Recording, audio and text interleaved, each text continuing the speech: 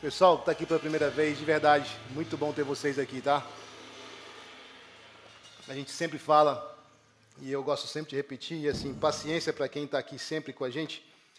Você tem que ouvir toda vez a gente falando isso aqui, né, pessoal? Mas é porque é importante, o pessoal que está chegando pela primeira vez, eles estarem cientes disso. A gente existe por causa de vocês.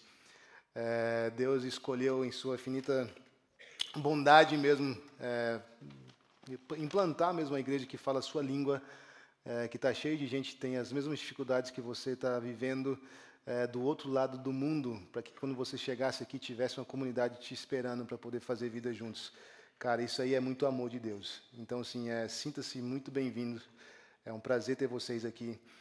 E a minha oração e a oração da gente como igreja tem sido ao longo de 17 anos aqui, aqueles que Deus trazer até a gente, que eles possam perceber a grandeza desse Cristo que nós servimos. Jesus tem se mostrado para a gente como alguém que é suficiente, é maravilhoso, é alguém que vale a pena viver por Ele.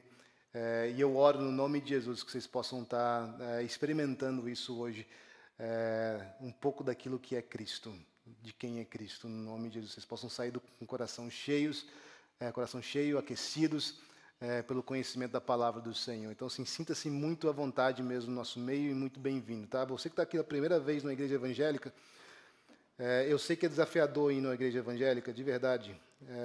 Se tudo que eu visse sobre a igreja evangélica fosse na televisão, eu não ia querer vir também. Eu compartilho do seu sentimento, de verdade, que é meio bizarrão mesmo as coisas que acontecem na mídia mesmo, onde que as igrejas que são famosas mesmo, que aparecem na mídia, são coisas que não representam mesmo o Evangelho.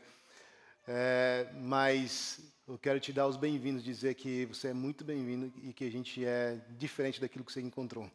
E eu espero que você possa ver essa diferença no nome de Jesus quando você estiver com a gente, estiver ouvindo o que a gente prega, estiver ouvindo o que a gente canta e estiver experimentando da nossa comunhão também. Então, sim, sejam todos muito bem-vindos. É muito bom receber vocês, tá bom, pessoal? A gente está muito feliz, tem acontecido muita coisa boa. Para falar a verdade, hoje eu estou meio um pouco perdido, não sei o que eu faço com as minhas mãos, porque eu estou acostumado a segurar o microfone, é a primeira vez que eu prego com esse microfone meio que bonito aqui. Então, assim, eu estou com a mão no bolso, porque eu não sei o que fazer, eu fico meio esquisito. Então, eu pensei em segurar a blusa aqui, alguma coisa assim, mas Deus vai dar força para a gente poder vencer e acostumar com isso aí. É porque o pessoal reclamou que de vez em quando fica muito baixo na gravação, né, pessoal? Então, assim, a gente está tentando melhorar para quem não pode estar aqui com a gente, mas ainda assim é abençoado por Deus, mediante a palavra, mediante o culto também ao Senhor que está em casa. No mais, vamos orar e pedir que Deus possa vir falar com a gente. A gente está prestes a poder começar uma nova série nas cartas de Paulo aos Coríntios, então a gente quer orar para que Deus possa estar nos conduzindo e nos abençoando nessa missão aí, no nome de Jesus. Vamos lá, feche seus olhos, abaixe sua cabeça. Senhor, muito obrigado pelo privilégio que nós temos de poder estar meditando na sua palavra. Deus, eu oro, Deus, que o Senhor possa estar acalmando o nosso coração agora. Deus, acalma o meu coração, acalma a minha mente. Acalma, Deus, o coração da sua igreja, Deus, e a mente da sua igreja. Para que a gente não esteja, Deus, dividido, Deus, na nossa atenção, agora que a gente vai estar escutando a sua palavra, mas pelo contrário, Deus, que nossa concentração total, que nossa atenção total seja dada agora, Deus, à exposição da sua palavra, às verdades de quem o Senhor é. Deus, e que isso possa gerar, Deus, em nós, Deus, uma transformação, essa pregação da sua palavra, a sua palavra, Deus, sendo ouvida, Deus, possa causar, Deus, o efeito que o Senhor deseja. Deus, e que possa, Deus, nos amoldar à imagem do Filho amado, no nome de Jesus, que todos nós possamos sair daqui hoje mais parecidos com Cristo, porque nós fomos confrontados nas áreas que nós precisamos ser confrontados, nós fomos consolados onde nós precisamos ser consolados, a gente foi encorajado onde nós precisamos ser encorajados pelo poder da sua palavra. Portanto, Deus, eu oro que a sua palavra seja baseada, Deus, não em eloquência, não em capacidade humana, não em sabedoria humana, mas que seja, Deus, baseado na manifestação do seu poder que transforma, do seu poder que chama para a vida eterna, do seu poder que cura a cegueira espiritual, do seu poder que faz raiar a luz do Evangelho sobre os corações dos homens. Deus, faça isso, Deus, para a sua glória, é o que nós oramos. E nos ajude, Deus, a ouvir a sua palavra e colocar a sua palavra em prática. É o que nós oramos hoje. no nome de Jesus, Senhor. Amém e amém. Então, hoje nós vamos estar, como eu falei antes, começando uma série de algumas semanas, onde a gente vai estar passando algumas semanas nessas duas cartas que Paulo escreve a essa comunidade lá em Corinto. E a gente vai estar tentando entender mesmo a Escritura, tentando entender e tentando aplicar o ensinamento bíblico contido nessas cartas. E a certeza que eu tenho é que Deus vai nos conduzir mesmo durante essa série, que Deus vai pegar-nos pela mão e vai nos guiar mesmo às verdades dEle, e Deus vai nos ajudar a aplicar essas verdades para a glória dEle e para o nosso benefício. Eu estou realmente crendo nisso e Deus colocou essa certeza em mim porque Deus ele faz valer a palavra dEle. Então o poder não está em nós, a qualidade não está na gente, não está na CNA, muito menos nos pastores, mas está no dono da mensagem, que é Deus, e nossa confiança está embasada nele para poder fazer essas coisas.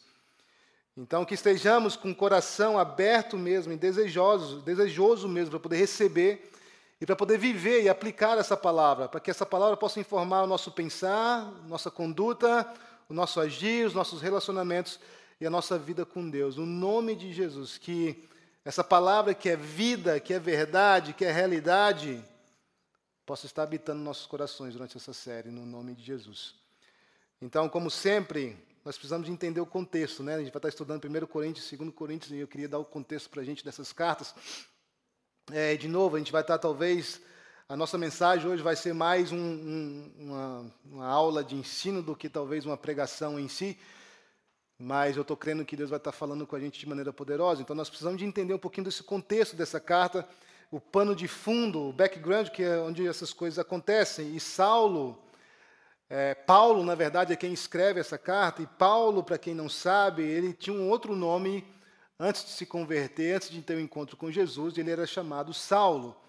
E Saulo era um fariseu, era um judeu que era um judeu religioso, fervorosamente religioso.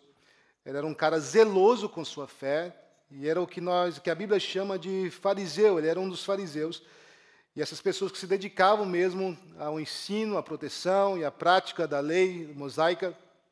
E Saulo era um desses. E Saulo era um cara que ele era tão zeloso, que esse zelo dele levou ele a perseguir esses que agora estavam se manifestando no mundo dele, dizendo que um homem de Nazaré, Jesus, o carpinteiro, o filho do carpinteiro, era o Cristo que haveria de vir. E Saulo ele fica indignado porque ele pensa que isso era um ato de blasfêmia, alguém poder falar que não só era o Messias, mas ele era o Filho de Deus, o próprio Deus encarnado entrou na história. Isso que os seus seguidores desse Jesus estavam dizendo. E ele vê isso como uma ameaça à fé judaica e ele se põe agora a perseguir a igreja. Ele vai então até o Sinédrio, que era a autoridade religiosa dos israelitas lá, do povo judeu, e ele pede permissão para que ele possa perseguir a igreja, para que ele possa ir e arrastar os crentes à prisão e levá-los a Jerusalém, a fim de que eles possam ser julgados. E nós temos o episódio famoso do primeiro mártir da igreja, que foi Estevão, onde que Paulo ele estava participando da morte de Estevão. Ele era aquele que estava segurando as roupas daqueles que estavam apedrejando Estevão enquanto ele era morto por causa da fé dele em Cristo Jesus. E ele, com essa permissão que foi dada para ele através dessa carta que o Sinédrio escreveu, que ele podia perseguir os seguidores de Cristo, ele se põe então a caminho de uma cidade chamada Damasco. E no caminho a Damasco ele tem um encontro transformador com Cristo. Jesus encontra ele no caminho e nós temos aquela famosa passagem onde Jesus Cristo vira para Paulo e fala o quê? Para Saulo: Saulo, Saulo, por que me persegues? E Saulo tem um encontro ali transformador com Cristo, ao ponto de que aquele homem que perseguia os cristãos, agora ele se vê como um apóstolo enviado por Deus para alcançar pessoas para esse Jesus. Tamanha foi a transformação que esse homem recebeu da parte do Senhor. Então nós vemos que o Saulo, o perseguidor da igreja, ele tem um encontro transformador com Cristo e se torna o apóstolo para os gentios. Ele E estrategicamente nas suas viagens missionárias, ele passava pelas cidades principais mesmo das províncias romanas por onde ele caminhava. Então ele não ia só para uma cidadezinha qualquer, ele queria estar nas cidades principais, onde existia o ajuntamento de pessoas, existia o trânsito de muitas pessoas que chegavam naquelas cidades para poder fazer comércio e depois voltavam para os seus lugares, voltavam para as suas casas. Então ele achava estratégico implantar igrejas nessas cidades. E Paulo fez isso durante 3 viagens missionárias que nós temos no relato de Atos para a gente. E em uma dessas viagens missionárias, ele passa pela cidade de Corinto. E Corinto era um centro comercial, era uma cidade que ficava mais ou menos a quase 100 quilômetros de Atenas, portanto, ele era uma cidade que sofria e que estava debaixo da influência filosófica daquela cidade de Atenas. Então, o pensamento filosófico era igual, a crença nos deuses gregos era igual, e os costumes e os usos também eram iguais à cidade de Atenas. E Corinto, por sua vez, era uma cidade 4 vezes maior do que Atenas ainda. Existiam cerca de mais ou menos 400 mil pessoas que habitavam em Corinto nessa época. Em Corinto? Não em Coríntios, no Coríntios vocês usam. Coríntios.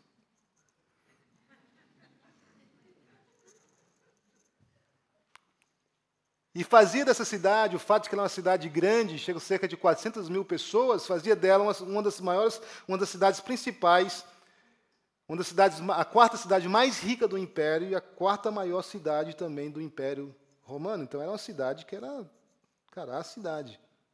Era uma cidade da Grécia, ela era pagã, era uma cidade que tinha muita perversidade e muita imoralidade sexual acontecia naquela cidade.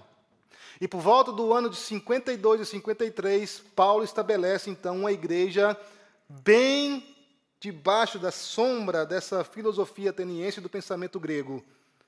Ele estabelece essa igreja de Corinto. No ano de 52 e 53, ele fica ali cerca de 1 ano e meio, estabelecendo aquela igreja, preparando os presbíteros para que eles pudessem dar continuidade ao trabalho. E ele faz isso. E os gregos lá, eles criam uma deusa chamada Atena. Eles tinham ela como a sua padroeira. Era tida como a deusa da civilização, a deusa da sabedoria, a deusa da estratégia em batalha, a deusa das artes, a deusa da justiça e da habilidade. Essa deusa, porque ela era considerada a deusa da sabedoria, os filósofos gregos atribuíam a ela a criação do mundo. E esse era o lugar onde que Paulo estava plantando essa igreja de Corinto. Depois de ter ficado ali, então, 1 ano e meio implantando essa igreja, treinando os seus presbíteros, Paulo faz o quê? Paulo, depois que ele estabelece essa igreja, ele segue o seu caminho para a próxima cidade.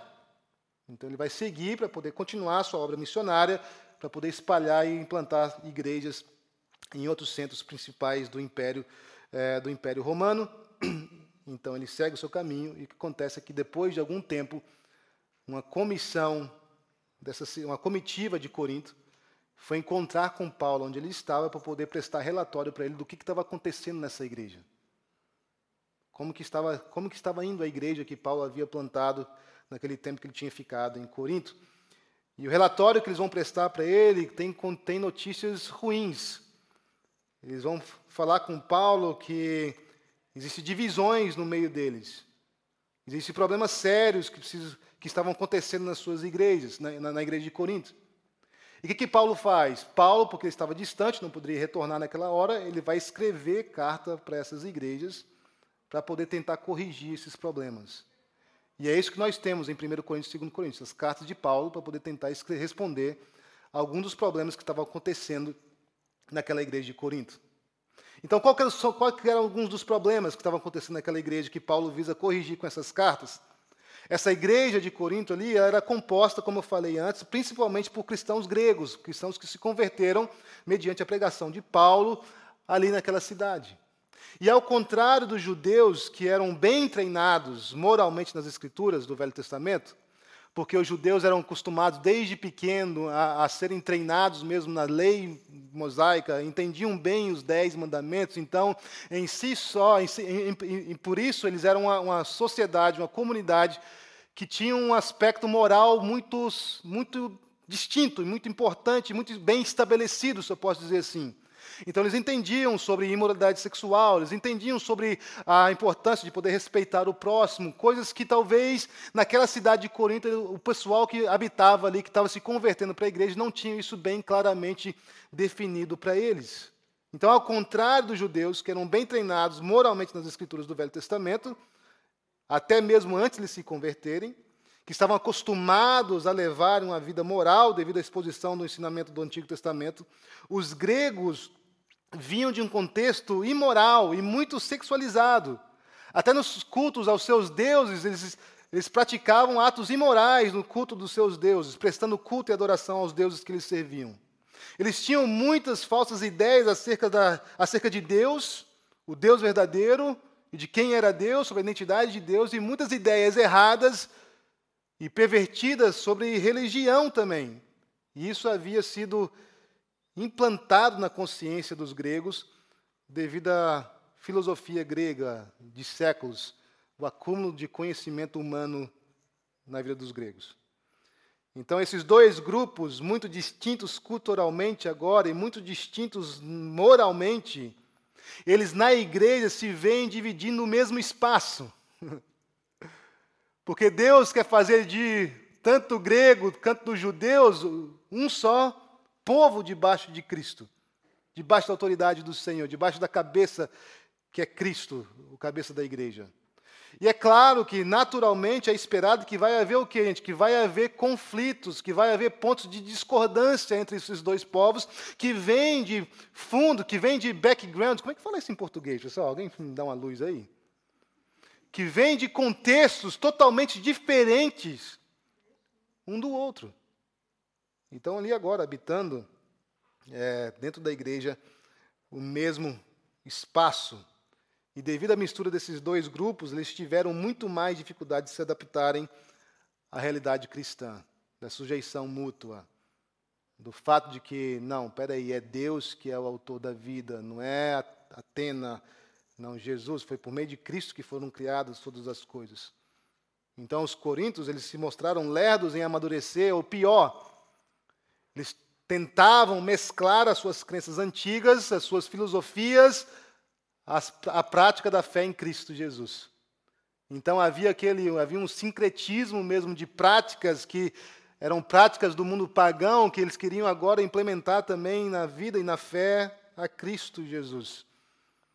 E os judeus tinham um pouco menos de dificuldade, mas eles também compartilhavam de certa dificuldade, porque havia entre eles também os que queriam acrescentar algo à obra de Cristo na cruz, dizendo que você precisava ser circunciso e precisava de observar algumas leis judaicas também.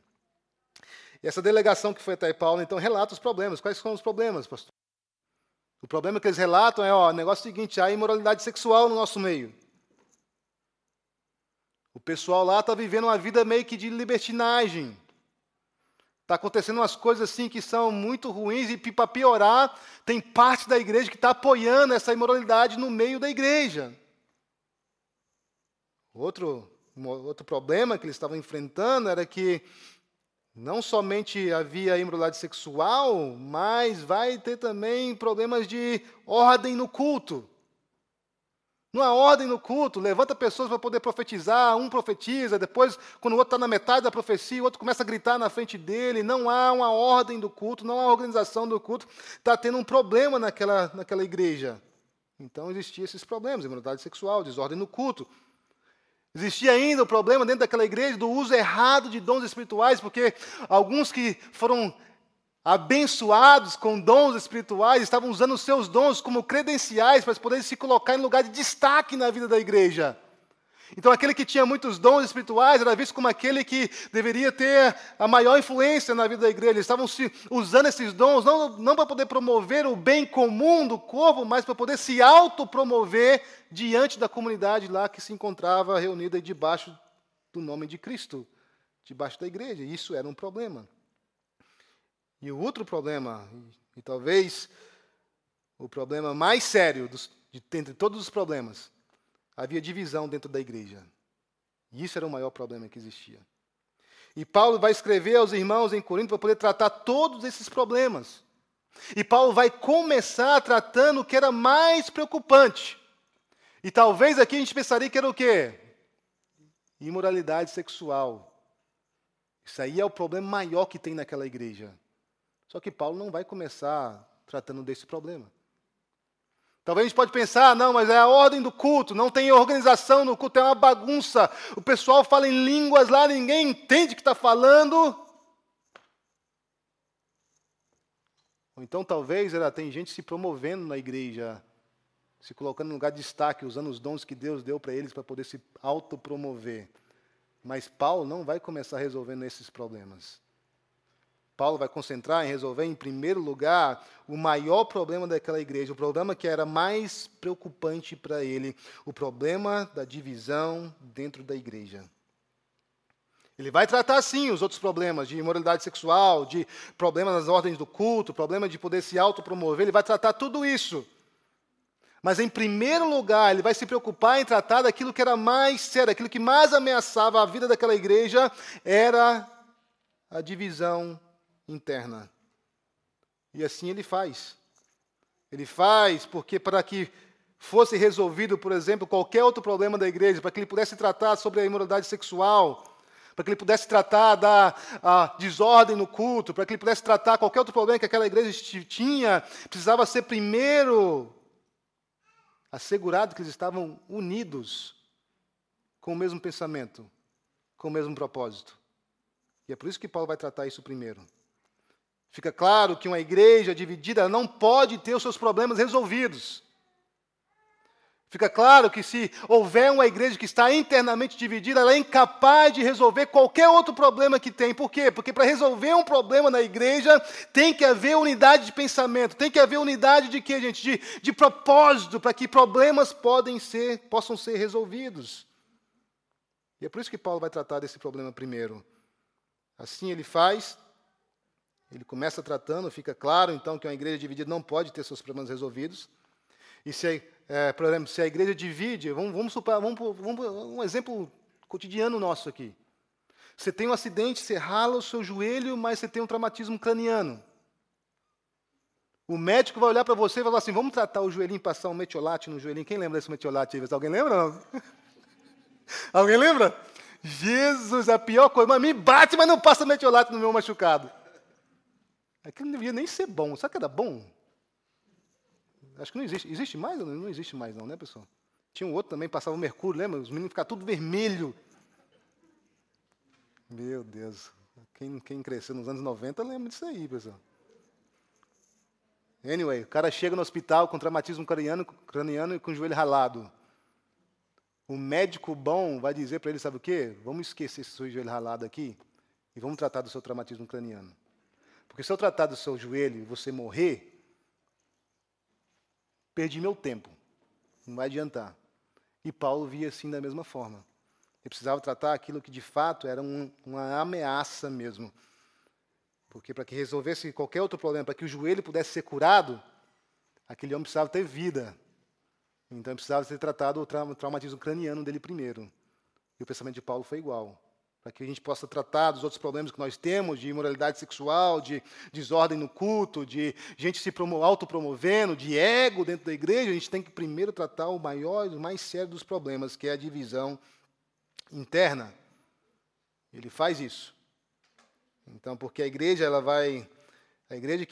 se a igreja divide, gente, não há oportunidade de tratar os demais problemas, sabe por quê? Porque a igreja ela vai se ocupar com brigas, com discussões que buscam não o bem comum, mas a autopromoção e a autoafirmação. E aí nós lemos 1 Coríntios capítulo 1, versículo 10. Talvez você está pensando, mas pastor, você não vai usar a Bíblia? Não, pastor, nem ler um versículo hoje. Vou dar um versículo para você que você entrou aqui meio religioso ainda, não foi curado. Vamos lá, pessoal. 1 Coríntios capítulo 1, versículo 10. Irmãos, suplico-lhes, em nome do Senhor Jesus Cristo, que vivam em harmonia uns com os outros e ponham fim às divisões entre vocês. Antes, tenham o mesmo parecer, unidos em pensamento e propósito.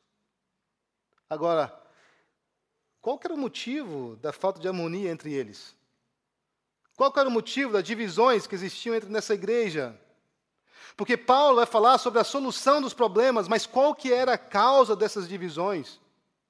Nós precisamos de entender, gente, um pouco do contexto daquela época, e entender que naqueles dias em Corinto, muitos oradores, muitos glória a Deus, debatedores. Cara, vocês estão rindo de mim por quê? A Fê falou o quê? O que a Fê falou aqui, gente, na hora dos avisos? O que ela falou mesmo? Foi...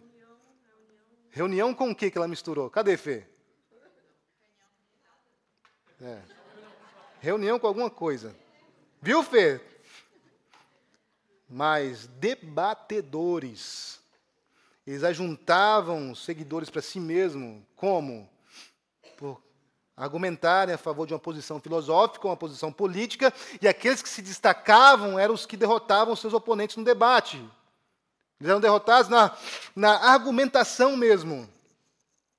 Era mais ou menos como um jogo que a gente jogava na nossa infância, onde existia uma plataforma, ou então um monte, onde que o objetivo era você poder se manter no alto do monte o mais longo possível.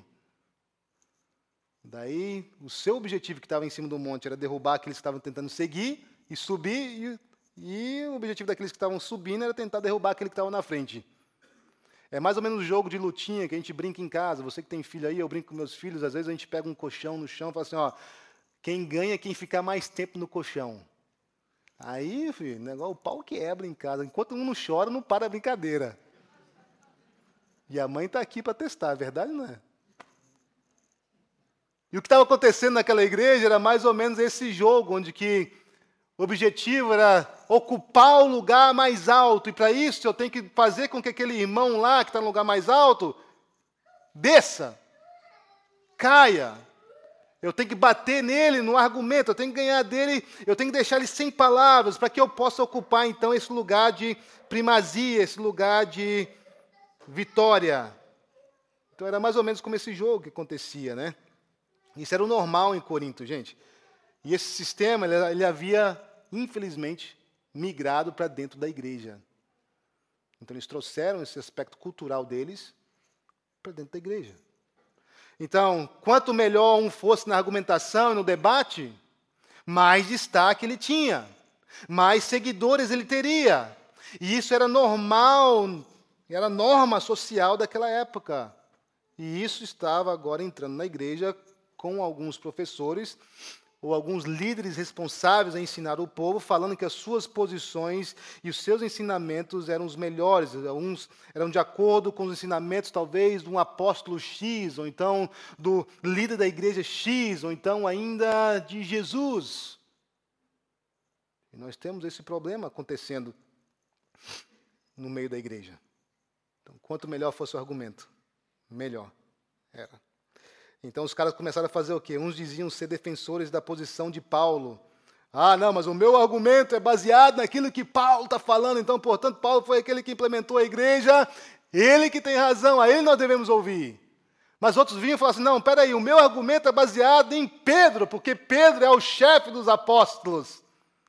E o outro mais religioso ainda dizia o quê? Não, o meu argumento é baseado em Jesus. Para que isso? Para poder tentar derrubar um outro, para poder tentar ocupar o lugar de destaque. Eles estavam ocupados em debater um ao outro, eles estavam ocupados em competir um com o outro. Os gregos da igreja estavam implementando uma forma familiar de exercício intelectual à prática da fé deles em Cristo Jesus. Eles estavam embasando o sucesso do seu ministério à sabedoria humana. Eles estavam embasando a efetividade do ministério dele, o tanto que o ministério deles era eficaz no número de seguidores que eles conseguiam convencer pelo seu argumento intelectual e não pela obra de Cristo na cruz. Isso era um problema na vida da igreja. Eles estavam se ocupando em debater, meu Deus do céu, debater um com o outro. Se eu vivesse nessa época, um dos debatedores eu não seria. Os gregos da igreja estavam implementando essa forma, então, de exercício, estava se infiltrando na igreja. E Paulo quer resolver esse problema também, porque está gerando o quê, gente? Inimizade mesmo. Está gerando o quê? Eu sou do grupo de Paulo, eu sou do grupo de Pedro, eu sou do grupo de Jesus, eu sou do grupo de Apolos. Está gerando divisão dentro da igreja. Como que Paulo resolve isso? Paulo diz no versículo 16 que ele, do capítulo 1, que ele não havia sido enviado com palavras de sabedoria humana, se referindo a essa técnica de persuasão, essa técnica de poder estar debatendo com pessoas. Ele não foi enviado dessa maneira para que a cruz de Cristo não pudesse perder o seu poder. Em outras palavras, o que Paulo está dizendo, a prática de vocês de competirem na argumentação, no mérito humano, nas técnicas humanas para poder medir a eficácia do seu ministério, está diminuindo o poder da cruz. Está diminuindo aquilo que o próprio Cristo fez para poder abrir essa porta de salvação para a gente. Então, o que o Paulo estava dizendo era que a mensagem dele não se baseava em sabedoria humana, se referindo aqui, então, aos métodos usados pelos gregos de argumentarem algo, porque isso esvazia, então, torna inútil o sacrifício de Cristo e o seu poder. O que significava isso era que, por repousar no poder da persuasão filosófica, e no debate, para poder convencer os homens a crerem em Jesus, eles estavam esvaziando, eles estavam diminuindo, eles estavam tornando inútil o poder da cruz para atrair pessoas à fé. É mais ou menos o pensamento que essa palavra talvez vai ofender alguém, então vamos acomodar essa palavra para que isso não ofenda a ninguém.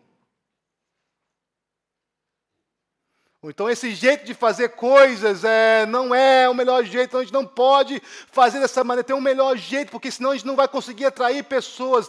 Eles estavam depositando a sua esperança de poder fazer crescer o reino, não no poder de Cristo revelado na cruz, mas em sua própria técnica, na sua própria esperteza, no seu próprio intelecto. E Paulo via isso como um problema, porque isso geraria o quê? Confusão e intriga, porque cada um vai pensar que o seu jeito é o quê?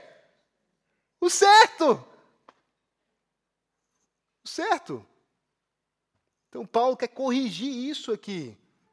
O pessoal, Paulo está dizendo o negócio seguinte, esse jeito seu está diminuindo, está tornando inútil o poder da cruz para poder atrair pessoas. Em outras palavras, Paulo estava dizendo que as pessoas estavam vindo à fé porque eles estavam ganhando o argumento, porque estava tudo perfeito, porque existia uma palavra que era bom para o ego. Existiam as luzes certas, a atmosfera certa. E não por causa da fé, e por causa da cruz de Cristo. Por causa daquilo que Cristo fez por eles. É isso que Paulo estava dizendo. Porque eles estavam vindo pela astúcia, pela técnica de debate, deixando quem discordava com eles separados e criando grupos diferentes dentro da igreja. E isso começa a ser um problema. Então, essa era a realidade que estava acontecendo ali. Paulo está tentando corrigir isso aqui para a gente. As pessoas não estavam vindo pelo sacrifício de Cristo na cruz, mas sim pela eloquência, pelo show, por métodos externos de convencimento. Paulo, então, começa corrigindo esse problema que estava criando divisões na igreja, por ensinar como lidar com a tentação, porque é uma tentação, sim, quando você está fregando a sua palavra, quando você está fazendo o melhor que você pode fazer como igreja, e as pessoas não estão vindo, não estão respondendo ao evangelho, é uma tentação fazer o quê? Começar a usar de meios externos, além da cruz do Calvário, de Cristo, para poder atrair pessoas à fé. E Paulo está dizendo, como que vocês vencem isso? Essa tentação de usar meios humanos para trazer pessoas a Cristo, porque o meio que Deus usa, gente, parece de fato ser tão tolo, ser tão louco em comparação aos métodos humanos. Parece ser tão ofensivo, porque o método é o seguinte: arrependa-se e creia num judeu que é filho de Deus, que foi morto e que ressuscitou. Se você tiver fé nisso, você vai ser salvo. Loucura.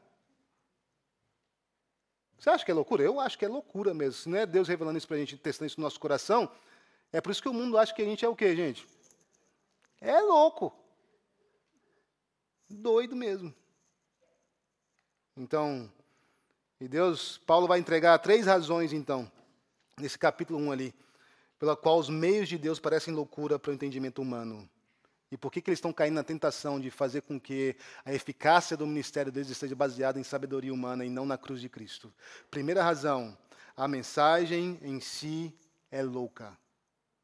A mensagem em si é louca. E qual que é a mensagem, pastor? Que por meio da morte de um, todos podem vir à vida eterna.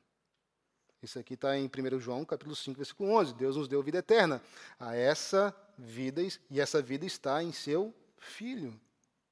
Então lembrem que eles estão ouvindo isso pela primeira vez lá no século I.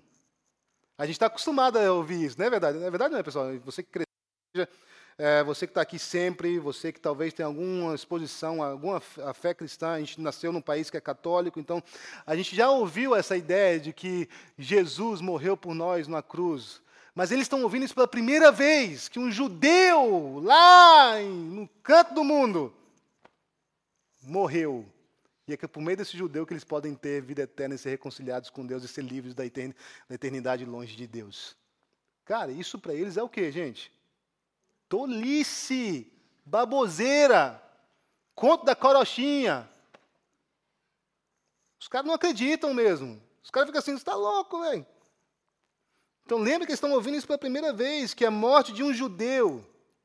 Pensa nisso. A morte de um judeu, um carpinteiro peregrino, que não tinha onde cair morto, tem a ver com os... O que isso tem a ver comigo? O pensamento grego era assim, o que isso tem a ver comigo, eu que sou um comerciante aqui, influente na minha cidade? O que isso tem a ver comigo, eu que sou um filósofo conhecido e educado nas artes de debate? O que tem isso comigo, eu que sou um camponês da Grécia, que vivo a mais de 1.000 quilômetros de distância, onde essas coisas aconteceram, lá em Jerusalém? E Paulo está dizendo para eles, para que isso é loucura, sim, é verdade, para o mundo. Mas para aquele que crê, aquele que acredita que esse judeu pobre que foi morto e ressuscitou é o Filho de Deus, a sua morte e a sua ressurreição fazem todo o sentido. É o poder de Deus para a salvação do perdido. O mundo, gente, nunca entendeu a mensagem de Deus e nunca vai entender porque aquele que é carnal não consegue discernir as coisas do Espírito. Então a nossa mensagem vai ser sempre louca mesmo. E a gente sofre a tentação de fazer, sabe o quê? Começar a mudar a nossa mensagem, acomodar a nossa mensagem, para que isso possa fazer mais sentido para o mundo. Mas é pela loucura da pregação, é pela loucura da mensagem que Deus resolveu fazer o quê? Salvar pessoas. Deus resolveu envergonhar toda a sabedoria humana com a loucura da mensagem da salvação em Cristo Jesus, por meio da cruz do Calvário. Então, essa mensagem em si é louca. O mundo nunca entendeu essa mensagem. Os judeus, depois de testemunhar as profecias cumpridas de Cristo, eles mesmos ainda continuaram a pedir um sinal. Mas se o Senhor fizer isso, a gente vai crer. E talvez você entrou aqui com esse mesmo pensamento. Mas se Jesus aparecer para mim, fazer sentido, aí sim eu vou crer. Você está aguardando um sinal. E o sinal é, o Filho de Deus morreu, ficou 3 dias morto, ressuscitou o 3º dia e vive. Esse é o sinal que Deus deu. E talvez você está como os gregos não pediam um sinal, mas eles queriam ser convencidos de todos, eles queriam resolver todos os mistérios antes de crer. Mas se eu entender isso, como que Deus existe, aí eu vou acreditar em Deus. Boa sorte com esse negócio de tentar entender como que um ser autoexistente, eternamente autoexistente, veio existir. Mas se eu entender isso, aí sim vou acreditar em Deus. Gente, a mensagem em si é louca. A mensagem é louca.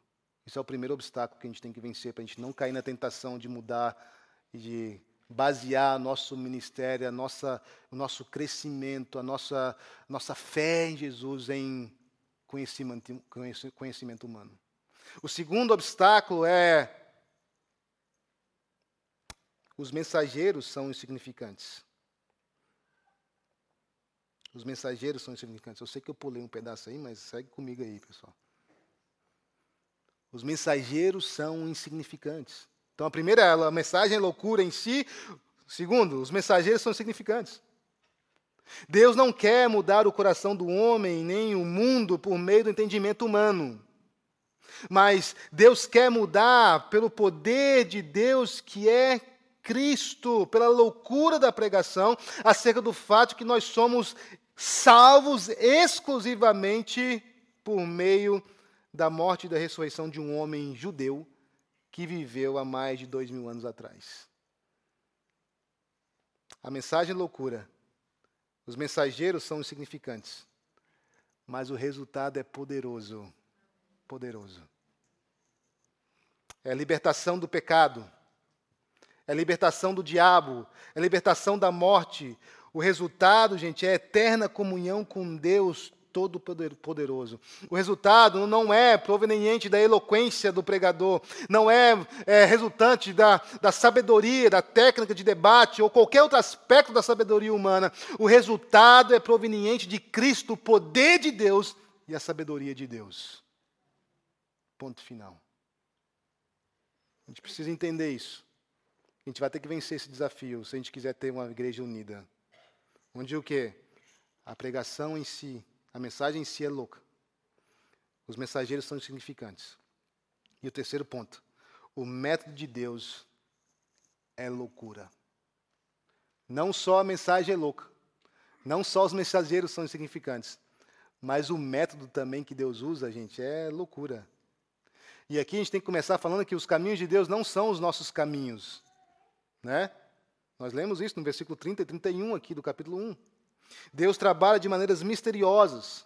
O método que Deus usa para libertar os homens da consequência do pecado, que são culpa, vergonha, medo, sofrimento e, por último, morte e condenação eterna, não apela para o entendimento humano, ou então pela emoção, pela afeição humana, porque não é sujeito à lógica, não faz sentido. Sabe por quê? Porque o método que Deus usa é imputação. E essa imputação ela é motivada pelo amor sacrificial de Deus. O que é imputação? Vamos ler versículos 30 aí, versículo 30.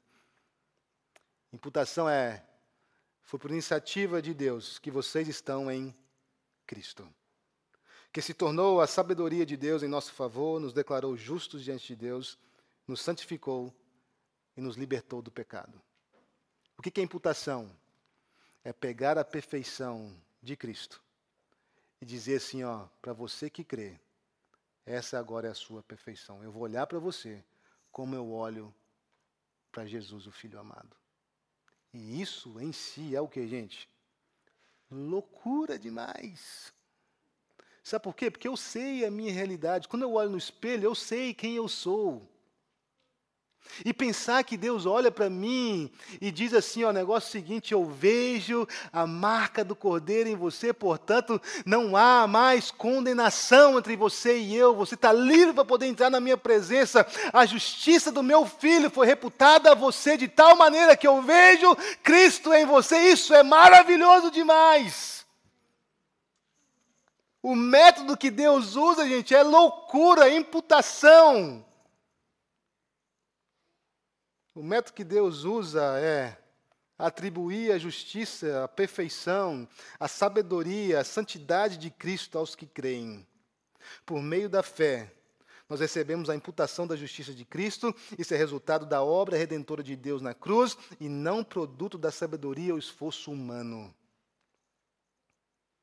Portanto, nós temos que vencer a tentação de basear o sucesso do nosso ministério, da nossa fé, em sabedoria humana. E para a gente poder concluir, depois trazer e orarmos para poder fechar, nós somos loucos, porque nossa mensagem requer crer em algo que não vemos. Somos loucos porque nossos mensageiros são sem poder.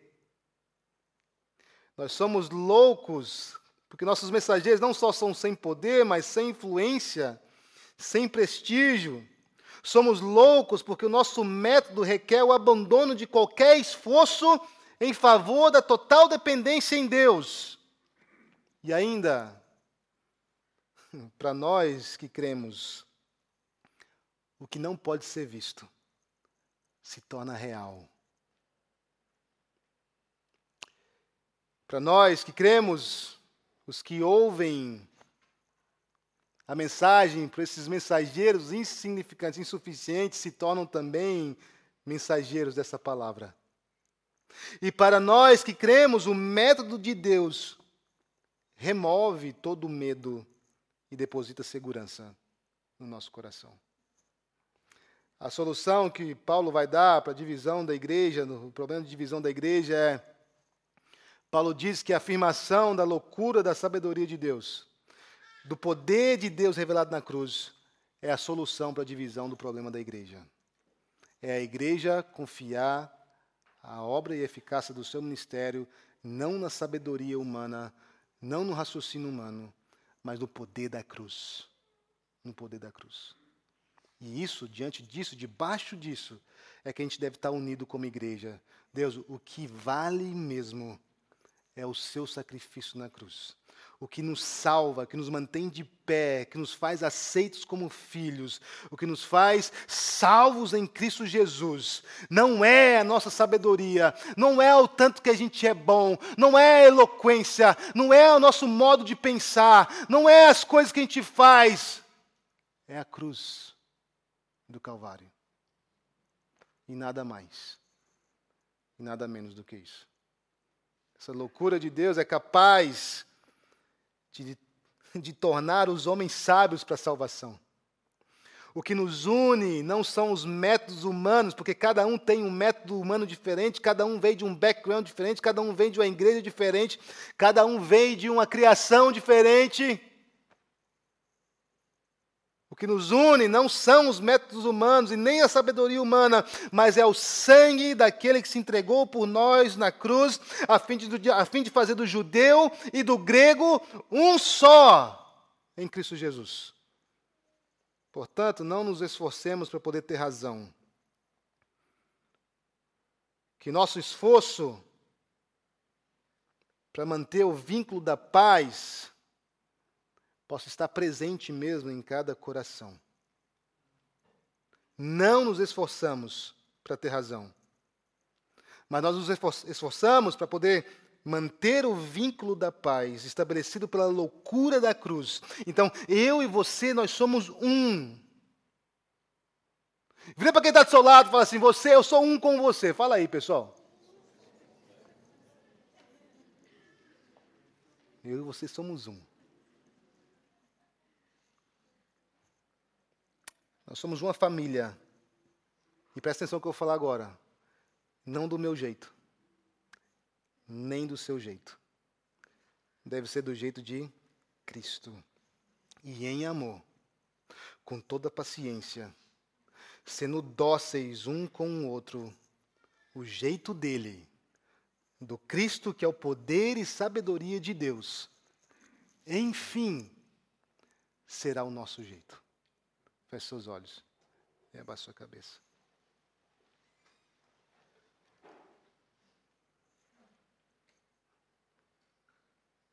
Aquela igreja estava vivendo confusão e divisão porque estava embasando o sucesso do seu ministério em sabedoria humana e a veracidade da sua fé, em sua técnica de persuasão, no tanto que eles eram bons de poder colocar um show juntos, fazer as coisas certas. E a gente deve fazer as coisas certas, a gente deve fazer o melhor. Mas o poder é o Cristo pendurado na cruz, que foi morto e que ressuscitou. Esse é o poder que nos une. E se a gente conseguir se unir debaixo disso, esquecer e ver, sim, nossas qualidades pessoais são muito importantes, é muito bom. Mas o que é fundamental para que qualquer outro problema que nós temos seja resolvido é o problema da gente poder se ancorar e se amparar na sabedoria humana e não no poder de Deus na cruz. E, portanto, eu queria orar para a gente como igreja. Senhor, nós queremos te agradecer pela sua palavra. E queremos te agradecer porque o Senhor é um Deus tão lindo, tão maravilhoso. E te agradecer, Deus, porque o Senhor tem um chamado mesmo para a gente poder viver, Deus, em comunidade, não do meu jeito, não do jeito de outro, mas do seu. E o seu jeito, Senhor, é o melhor jeito. Deus, e nós queremos te pedir, Deus, a sua ajuda. Deus, nós queremos te pedir, Deus, que o Senhor possa nos ajudar mesmo a vivermos assim. Deus, que em amor, que com toda paciência, sendo dóceis um com o outro, possamos viver o jeito do Senhor. Desse Jesus que é o poder de Deus e que é a sabedoria de Deus. Nos faz um só, com o mesmo pensamento, o mesmo propósito, como diz a sua palavra, tendo o mesmo parecer, unidos em pensamento e propósito. Nós queremos dar fim, Senhor, a nos basear no meios humanos ou em qualquer outro meio que não seja o Senhor. O Senhor é o caminho. O Senhor é a razão, o Senhor é o porquê. O Senhor é a fonte, o Senhor é o como. E nós descansamos nisso. No nome de Jesus nós oramos, te agradecemos. E toda a igreja diz, aplauda ao Senhor que Ele merece, Ele é bom. Ele é fiel.